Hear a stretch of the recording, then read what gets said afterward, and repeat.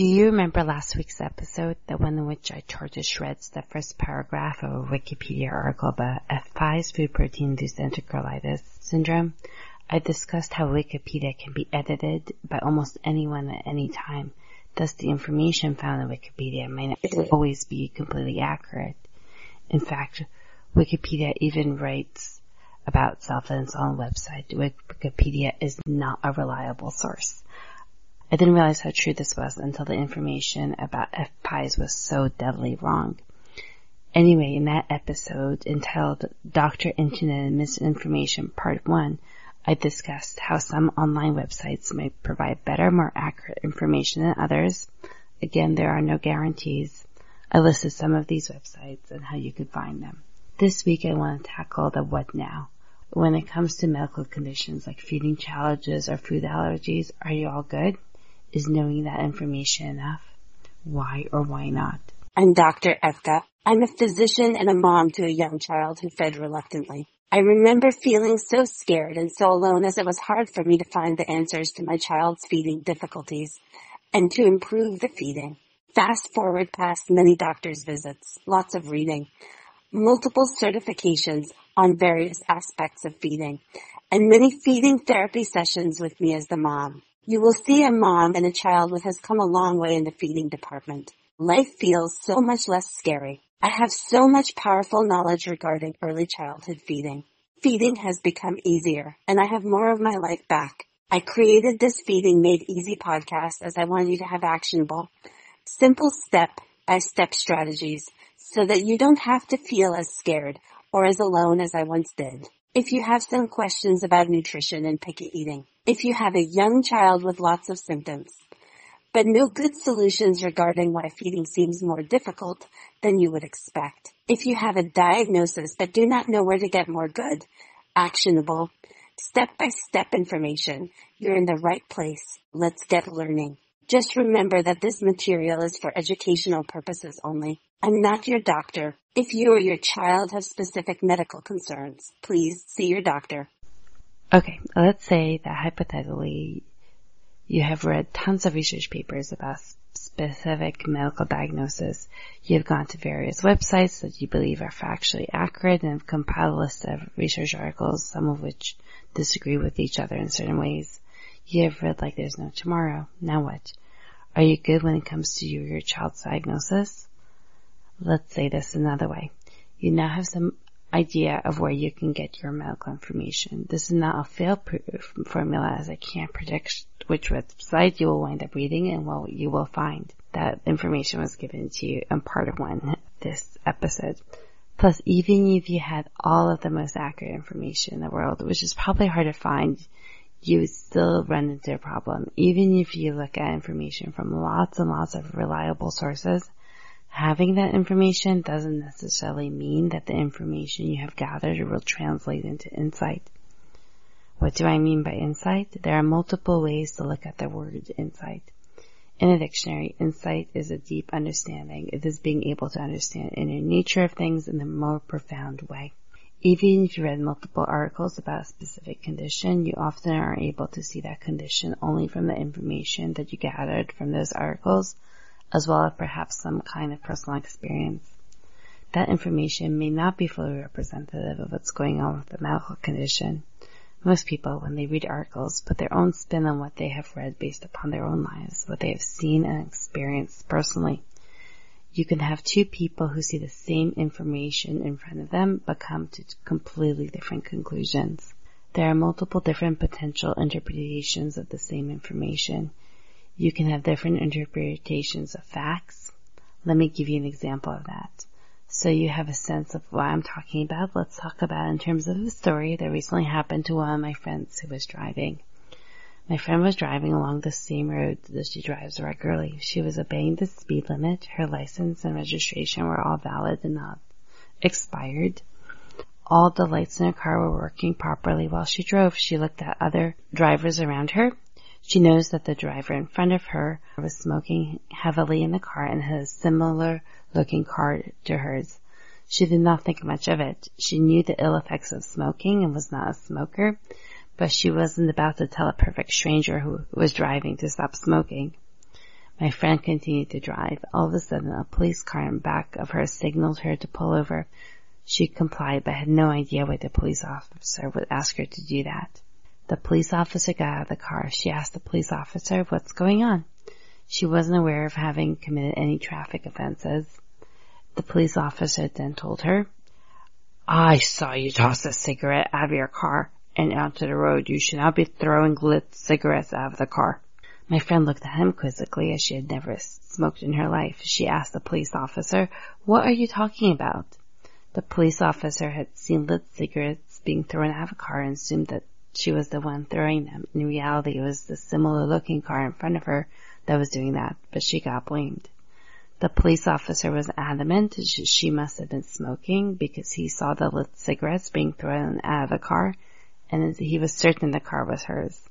He did not realize that another car just like hers was driving in front of her.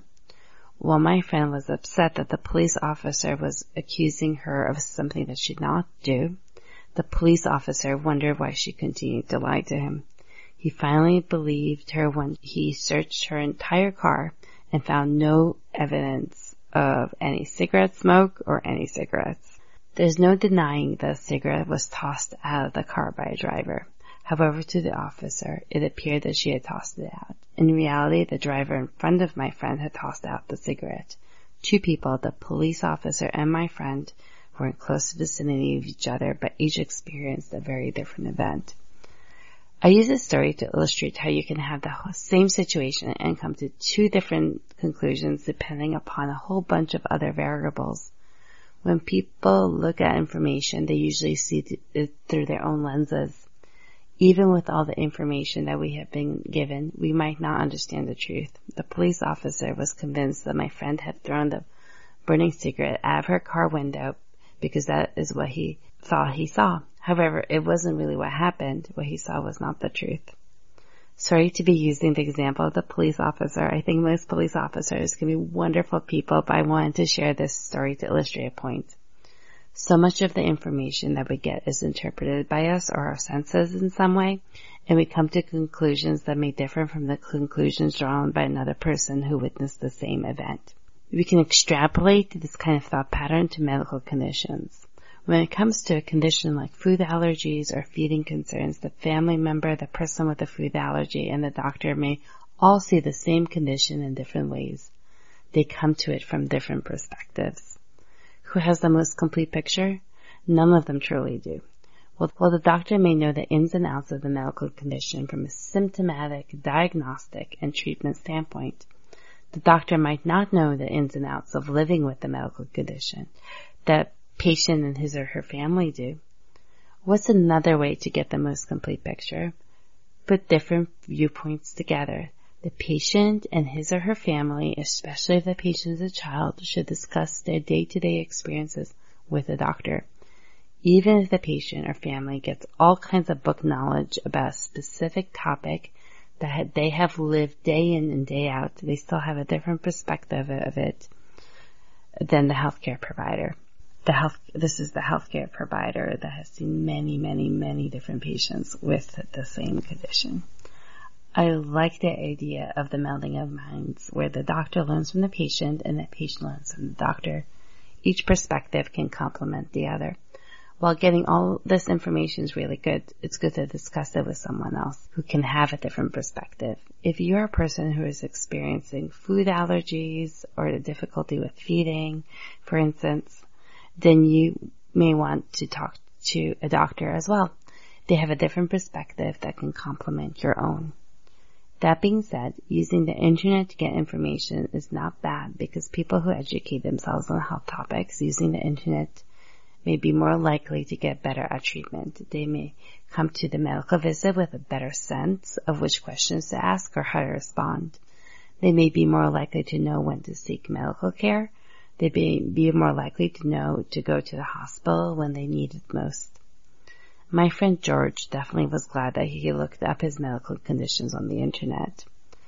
Recently, George was having a normal day. He had just had dinner at a local restaurant, which he frequently visited. He decided to try something different on the menu, but did not think much of it. He had eaten at that same restaurant plenty of times before, and he always felt fine. Anyway, about 30 minutes after eating his meal, George developed difficulty breathing, a feeling of lightheadedness, and round welts on his skin that were swollen and itched intensely. George had never felt that way before. What was he to do? He wasn't sure what his symptoms meant and whether they would go away on their own or whether he truly needed medical care right away. Since George wasn't sure, he used an online image search to identify his rash, and it looked most like hives. Then he did an internet search on his symptoms, and they started to sound a little bit like anaphylaxis. He read that this could be a medical emergency, so he decided to call 911. He told them that he thought he was having a severe allergic response, or a severe allergic reaction. Within moments, the paramedics arrived by his side and were able to administer the potentially life-saving medicine called epinephrine. It's a medication that acts on the whole body to help shut down the allergic response. It constricts blood vessels, increases blood pressure, decreases swelling, allows for easier breathing, and so on. I'm so glad that George asked for help because waiting in his scenario may have resulted in more harm. However, he did not know that he needed to ask for help until he did an online search of his symptoms. I think that having internet access is a good idea, but ultimately we also need to realize that internet searches by themselves may not be the most reliable source for medical care. What we gather in the online searches may not be representative of everything that we need to know in order to be able to diagnose ourselves correctly. We also need to talk to medical professionals who have intense training about medical conditions. It's not a good idea to use the internet instead of talking to them. However, doing both things in tangent, especially now in the age of technology, may have some benefits. As we are able to learn more about our own conditions, we're better able to then assist the medical professionals who are able to help us. We need to trust the medical professionals as well because even though we have access to all this information, most people don't have that insight to be able to make great sense of it. Go ahead, use the internet, but also write down your questions and the information that you learned. Then call your doctor and talk through this information and piece it together in a more cohesive way. This may require an office visit. Alright, now go get your free items at allergyhandbook.com. Also, please tell me if you would like to be on my podcast, or if you'd like me to be on yours. Just let me know in the Work With Me section of the Feeding Handbook website. Would love to have your input. Just so you know, if you want the freebie, and this time is a surprise, you want to go to the episode marked Dr. Internet and Misinformation Part 2, and you want to scroll all the way to the bottom of that page on the website of allergyhandbook.com. That's where you'll see the freebie.